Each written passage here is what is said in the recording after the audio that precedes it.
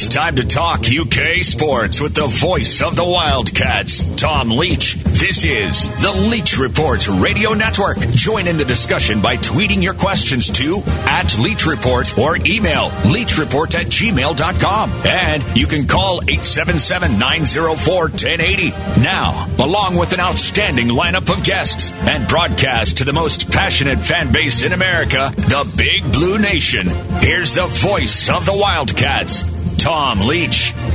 Hello, everybody. Welcome into our Monday edition of the Leach Report. Really nice day, and I think this might be our last one for a few days, as it's going to get a little chillier as the week moves forward. But, man, what a beautiful opening weekend it would have been for Keeneland, or maybe to have been in Atlanta for the Final Four.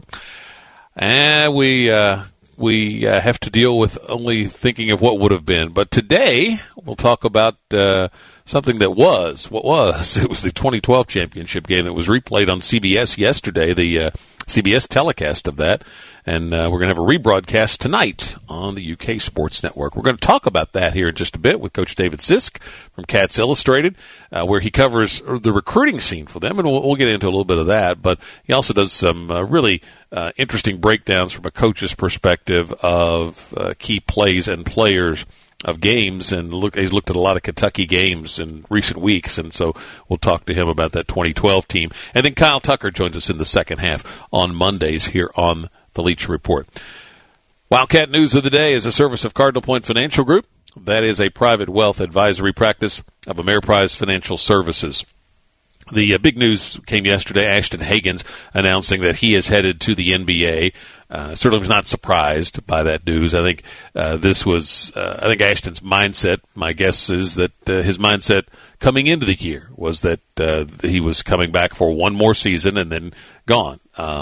Cal released a statement saying, quote, Ashton is ready for this. He talked about what separates him is his competitiveness. And what I always say with the guards in particular is when you make the decision to go, you should have something that you can hang your hat on, an NBA skill, something that the NBA would want, unless you're just a superstar guard that can do everything well. So, you know, in Emmanuel Quickley's case, if he decides to go, it could be his shooting. Now, there's certainly things that need to get better, but he does have a skill that is marketable. For Ashton, it is his defensive ability, and that's what could get him a job in the league. He'll probably get drafted in the second round, and he'll probably spend a good bit of time in the G League. We'll talk about this with Mike Pratt later this week, and a little bit with Kyle when he joins us as well. But Ashton does at least have an NBA skill in his ability to defend. And, yeah, he could come back and work on his shooting, but I don't think it's going to suddenly get a whole lot better if he came back for another year. So I can understand why he makes this decision. Wish him well. It's too bad that it ended like it did, and that's the last memory, and that's something he'll probably have to deal with as he goes into the NBA and gets to get in whenever the draft happens and he starts to get evaluated. That, I'm guessing, would be one thing that the NBA folks will want to know a little bit more about. But, had he been able to have the postseason to change some of those opinions, could have certainly helped him. That got to deal with what is, and so we wish Ashton well. And again, with his defensive ability, I think he has a shot to make it in the league at some point. Kentucky Classics replay tonight on the UK network. It's the 2012 championship game, Kentucky over Kansas, and it'll be a chance to relive John Calipari's first national title and Kentucky's eighth.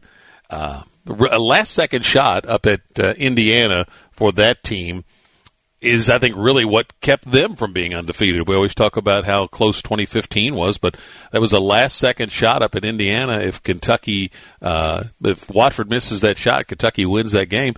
I think they probably would have played differently against Vanderbilt in the SEC tournament final. They might well have been an undefeated national champion. They were a lot closer than people really talk about much like they do with, certainly as much as they do with the 2015 team, because the one loss happened in December.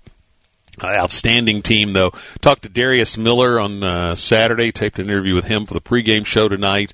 I've got a long interview with Cal. We'll hear from Mike Pratt.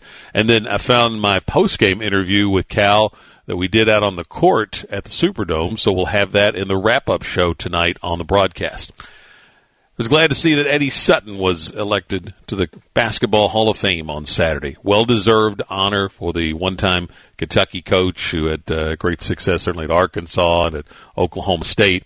And Eddie was as we were talking on Friday, a good guy that certainly had some personal issues that caused him problems, but he was a good man in the time that he was here, treated people well in that regard is what I'm talking about. And so I was happy for him to get this honor while he is still with us.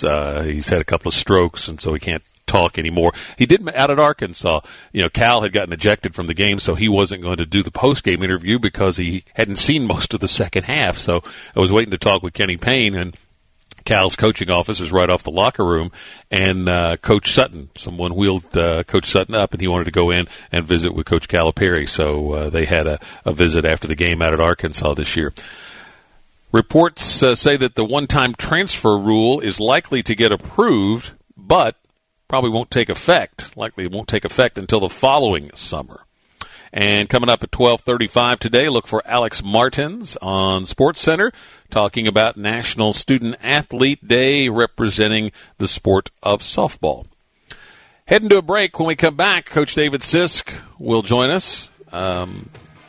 It's the Leach Report. We're served up by Wild Eggs of Lexington.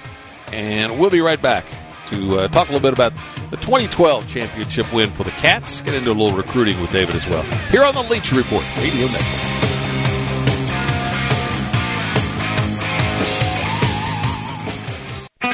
Can't get to a radio? You can listen to us live on the web at talkradio1080.com. Now, back to the show.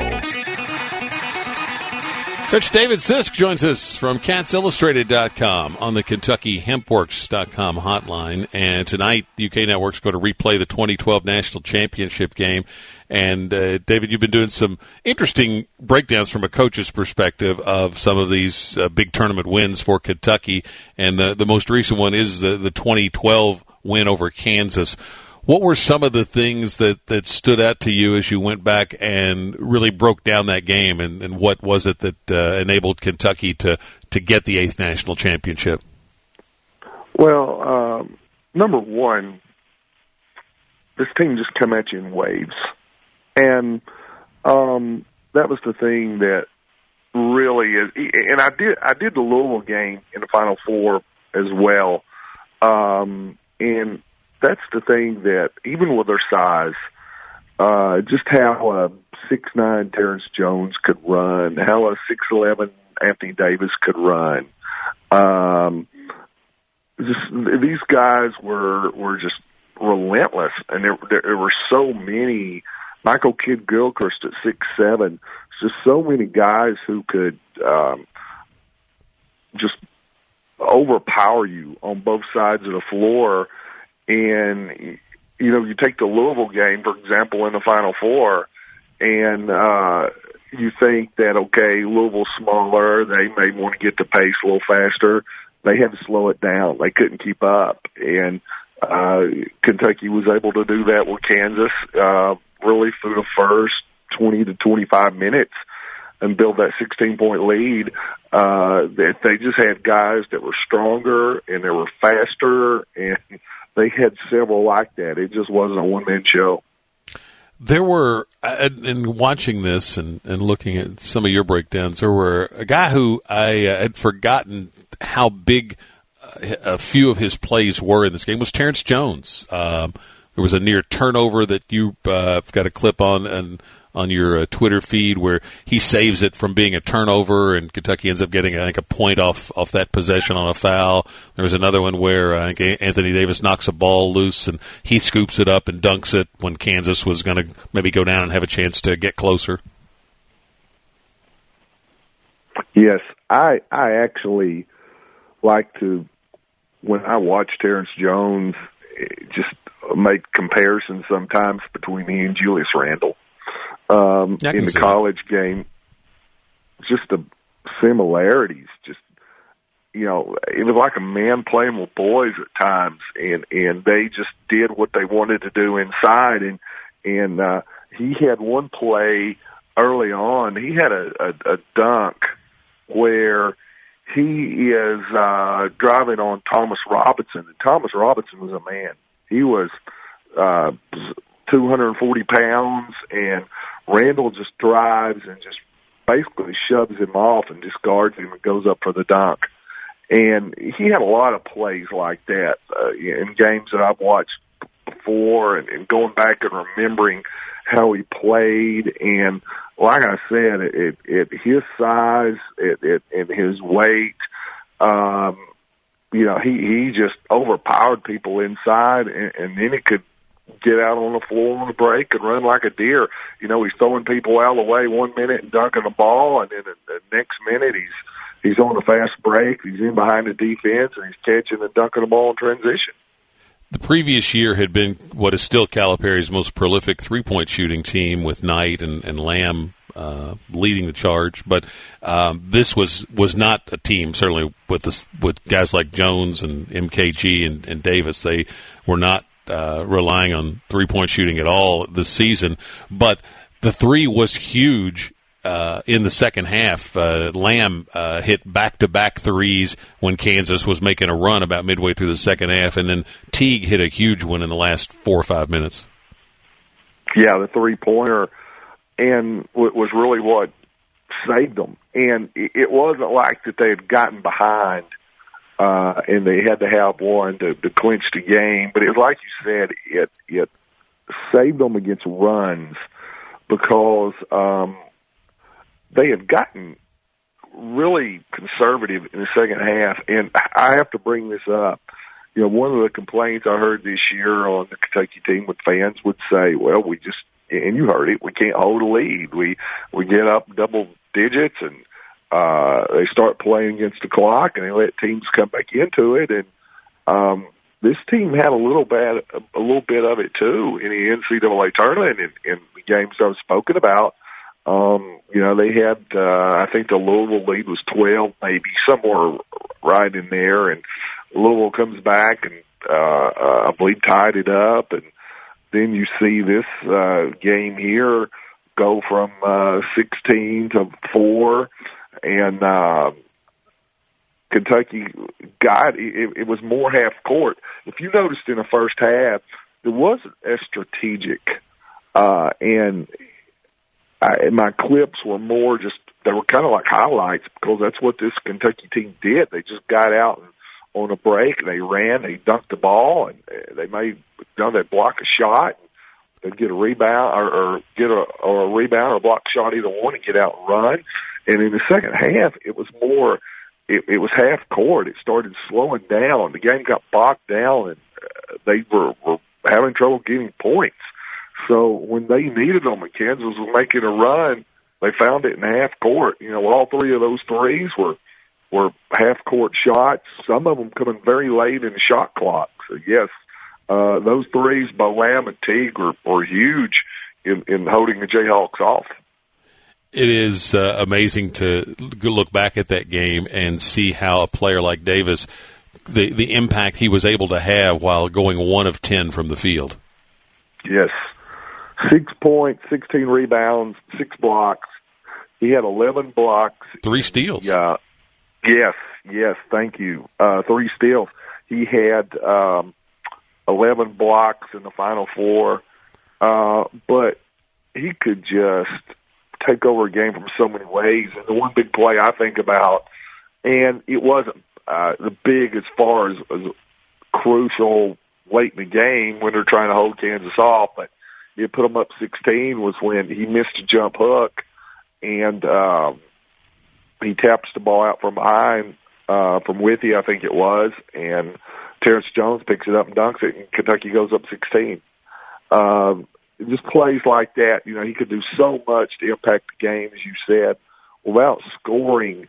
And one thing Calipari did, I thought that was big in this game, Kansas' best scorer inside, best offensive post player was Thomas Robinson. Well, he didn't put Davis on Robinson. He put Terrence Jones on him, and he put Davis on Jeff Withey. Withey couldn't get a shot off over him, and those were better matchups. Withey was 7 feet, skinny, he built a lot like Davis, rather. But what happened was Davis was able to roam from that backside, so Jones would play one-on-one. Then when he went up for a shot, Davis would come as the shot blocker and clean it up. And I thought that was huge in that game, and his ability just to impact shots. It's also interesting, too, as I watch him in this game, and then watch him with the Lakers now, and just to see, and this happens, obviously, this is 8 years down the road, how much his body's matured. He's gained 33 pounds, how much he has just improved his all-around game offensively. I saw games like where he was the trail man at Kentucky, and he gets to pass and trail. The defense is playing off. He doesn't even look for the shot. Whereas now, if he gets that with the Lakers and he's trailing and he catches it, and he's at the top of the key, and a guy's 5 feet off of him, he's going to knock down an outside jumper. Just how his body's matured, how his everything, his game has matured, and that was just one of those things too. This Kentucky team that made it so great. If these guys would have come back, and obviously in today's game they're not going to do that, but they could have just gotten better and better and better, because you just think how much better guys like Anthony Davis and Michael Kidd-Gilchrist were going to be. Talking with Coach David Sisk from Cats Illustrated. We'll be right back. It's the Leach Report, Radio Network.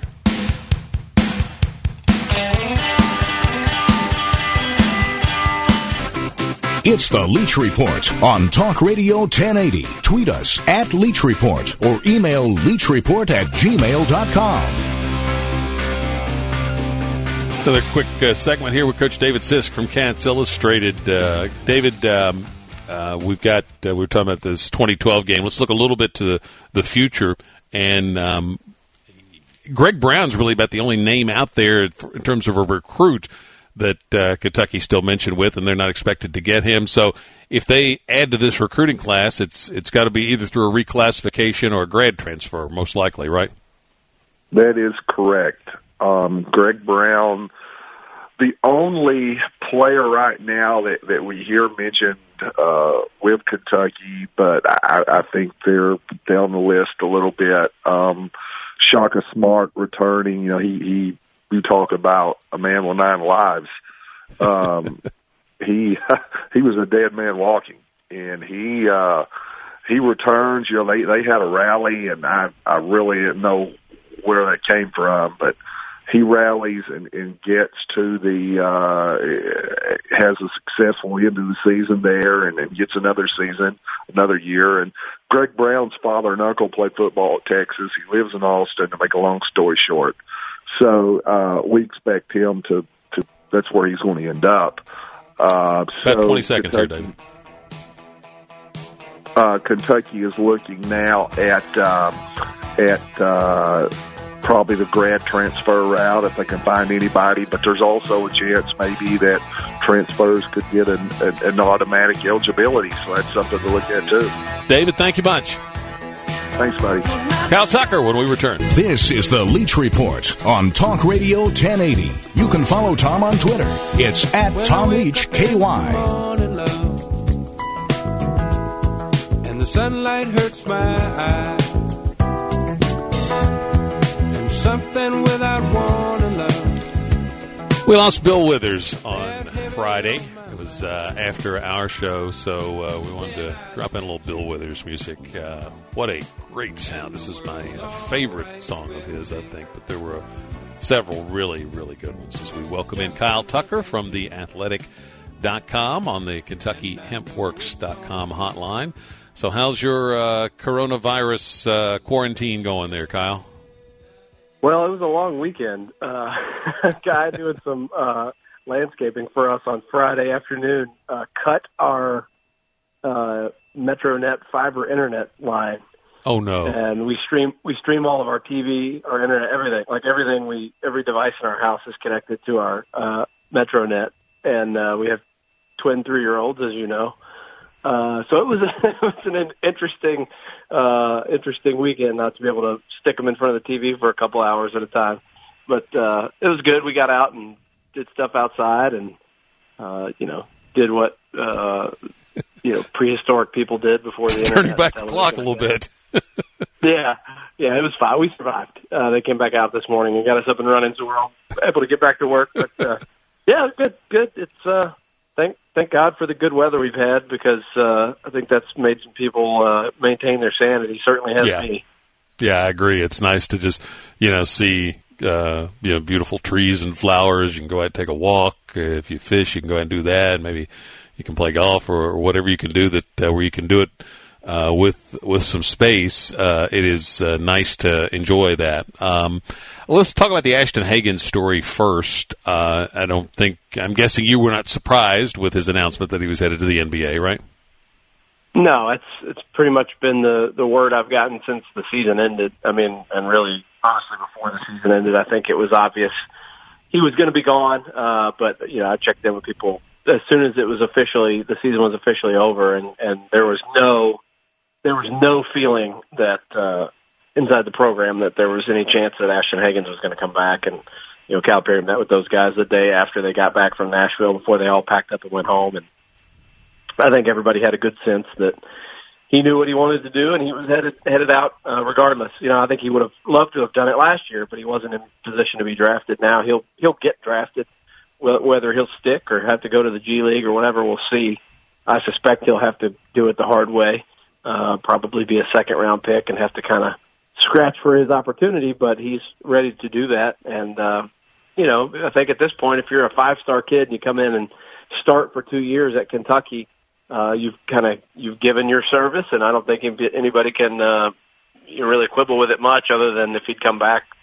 Obviously, they could have chased something as a team much bigger that they didn't get to go after. He mentioned that in his note, wanting to come back to compete for a national championship. I do know he had a big kind of chip on his shoulder after what happened in the Elite Eight last year. Team they beat twice, lose to him with a chance to go to the Final Four, and he had a big part in that. He turned it over 7 times, and admitted to me afterward that he had gone into that game a little nonchalant, kind of overlooking them because they'd beaten him a couple times, which is crazy to think anybody would do in the Elite Eight, but he was a freshman, and I think he felt bad about that, and he really wanted to redeem himself. And then the way the season ended this year, where he wasn't with him at the end of the regular season and was coming back, I think he doubly wanted to redeem himself in the postseason. So I would have been really interested to see what postseason Ashton Hagens looked like this year. Yeah, I agree. But we'll never know. I would like to have seen that too. And what I said earlier about my feeling is when guys making NBA decisions, especially if you're a guard, is that you're got a good shot to make it if you have a marketable NBA skill. If you're just a run of the mill solid guard that looks like several dozen other players, you're really up against it. At least he has a skill that puts him in a shorter line, if you will, of guys who are great defenders. Yeah, I mean, the league is so offensively minded right now, and it's so shooting, perimeter shooting in particular, minded right now that I think that's going to give him trouble. But he would have no shot if he weren't, exactly as you said, if he didn't have something that makes him stand out. And he's as good a defender, as on-ball defender as exists in college basketball.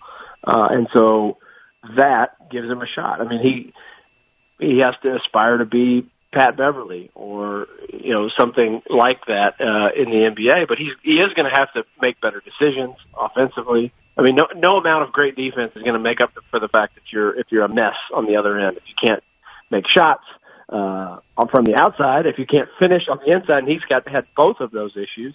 Yep. And if you turn the ball over, so he's got 3 real strikes against him on the offensive end, and that's why I think he's going to start in the G League and have to prove himself as a playmaking point guard. But he's going to, I think, get a longer look than many guys who will be drafted in the range he'll get drafted, probably mid-30s to early 50s. He'll get a longer look because he does have something that every team needs, a lockdown defender.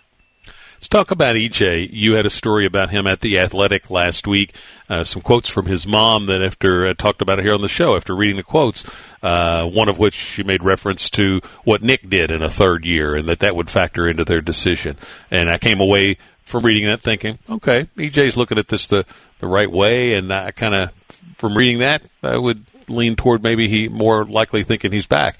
And then his dad talked to Jerry Tipton at the Herald-Leader, and some quotes that were kind of towards the other end of the spectrum. So what's your take on where EJ is and how this will play out? Yeah, those couldn't have been more different. I mean, you know, his parents live under the same roof. Right. And those interviews were like a day apart, I think. And whereas when I talked to his mom, it was all, I think, there was great care taken to be sort of balanced in their approach to it and really just say, we don't know. Like, her big thing was, Cal told us sit tight because they don't, EJ needs a combine. EJ needs workouts, to see where he stands. And he may not get those things, or it may be a while before he does. We don't even know when the draft's going to be. You know, are they going to hold those events, the combine, the team workouts, whatever, at a later date? And they don't know. And they just said, we really don't have the information even to make those decisions right now. And so it was kind of balanced. But then the thing that struck me about the dad's comments to Jerry was the word wasted, waste. I think he said, you know, yeah. he doesn't need to waste another year. Which if that is their mentality, that like college is wasting time, then that doesn't bode very well for him to come back. I was just a little surprised by that. I know his parents a little bit. I went down to Georgia when he and Ashton Hagans were high school prospects and watched them work out together and sat down with all of them and their families. And I've talked to them over the last couple of years, and I've always thought their family was very sort of thoughtful about the process. And so that was sort of surprising to me, I guess, to hear the phrase, you know, he doesn't need to waste another year. And after that, sort of circling back and getting a feeling from some people outside the program and in, I think there's now some real concern, if not resignment, to the idea that all five of those guys who are going to ultimately enter their name in the draft are going to stay in. Ashton Hagans, not a surprise. Tyrese Maxey, not a surprise. Nick Richards, not a surprise. And then both Emmanuel Quickley and EJ. I think the vibe is now trending very strongly towards all five of those guys being gone, which, by the way, that's your starting five from this year. And I think most people at various points over the last few months have thought, well, whatever happens this year, they have a terrific high-end recruiting class, not just a bunch of 5 stars, like ho-hum 5 stars, but a couple guys who are, you know, top 5-ish caliber freshmen coming in. Plus, well, you're going to have Johnny Juzang and EJ Montgomery and Keon Brooks and maybe Emmanuel Quickley all back. Now you might only have Keon Brooks back. Yeah, I think people probably were looking at it thinking, okay, it's going to be like this past team where you'll have a little bit more of a veteran presence than usual, plus an even better recruiting class. Yes, exactly, like more impact, because this year the freshmen didn't make a major impact other than Tyrese Maxey.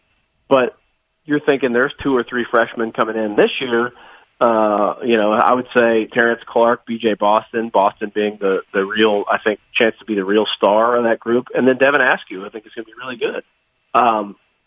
And now, that's all true about the freshmen still, but now Keon Brooks is your veteran.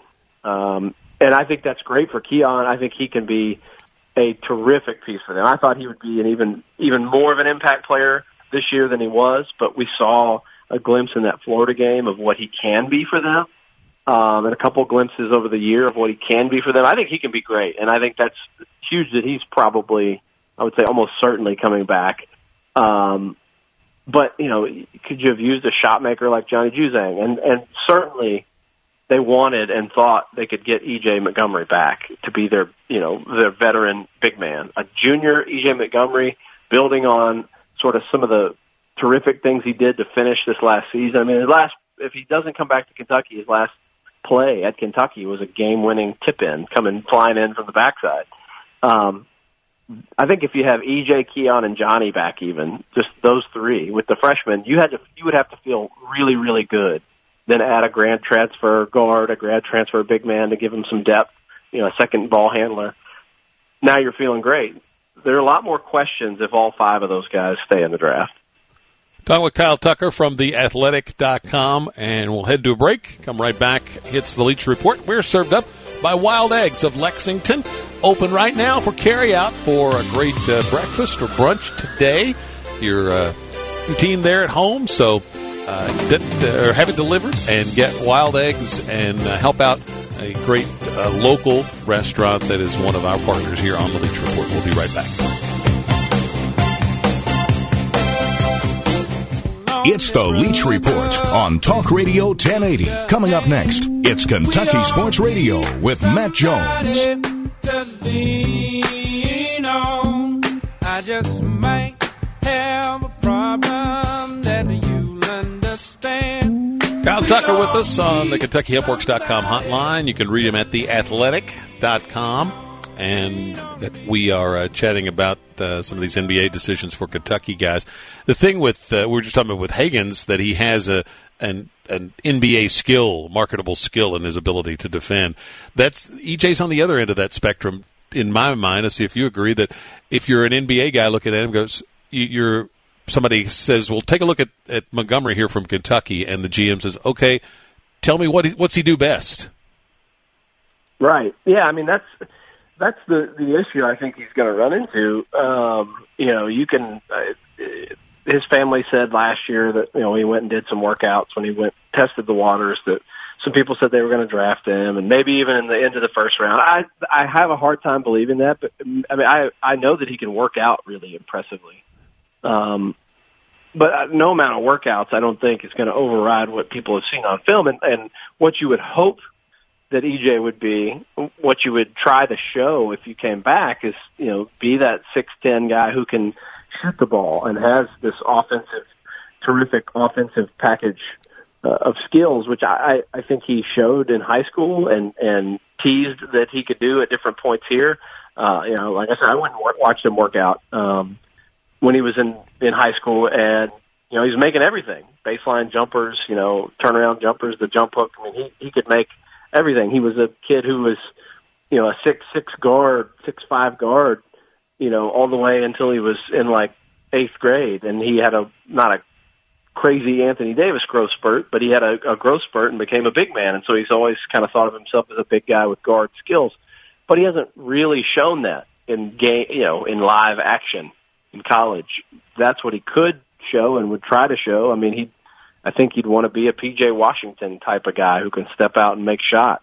But he's got to do that for the NBA to stand up and take notice. Now, I think he's a much better rim protector than I think people think of him as. I think he can be a great help side shot blocker.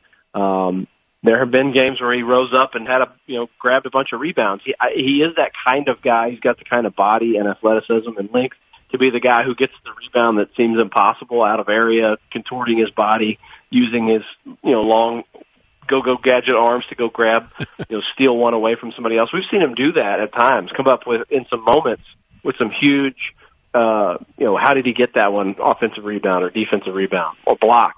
But those moments have been so few and far between that I don't know how you could be an NBA front office person and look at that and go, oh, well, we can count on that. I mean, Ashton Higgins for 2 years, for all his flaws, and there are plenty, for 2 years was a breathtaking defender. Somebody tweeted it out the other day, and I remarked on it again. The play he made at the end of the Texas Tech game is about as incredible of a defensive play as Ashton Higgins we're talking about. The block off the board. Anybody make. Yeah. Just crazy. And E.J. Montgomery doesn't have that body of work. So I'll be very interested to see how this develops as he maybe gets more feedback from the NBA before, if he hasn't already made a final decision. If he can be swayed to, look, you got to go show something consistently. About a minute here, Kyle. Quick thought on your recollections, your memories of the 2012 team where we playing a championship game tonight. I think I'll always remember Michael Kidd-Gilchrist.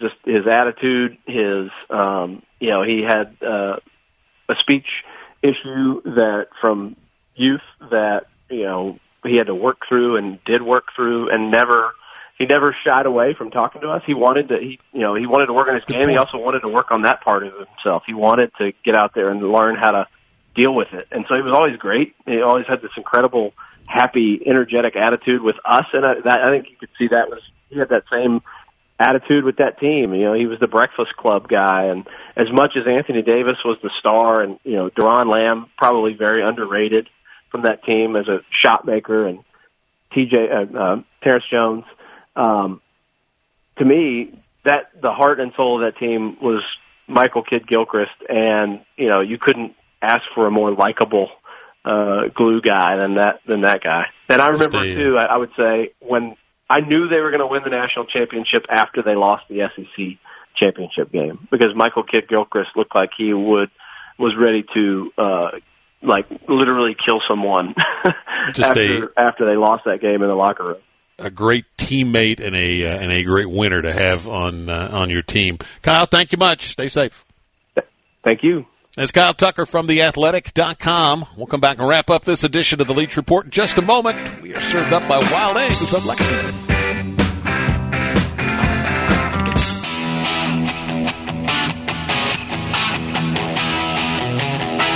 Among the people who have been claimed by the coronavirus is Tom Dempsey.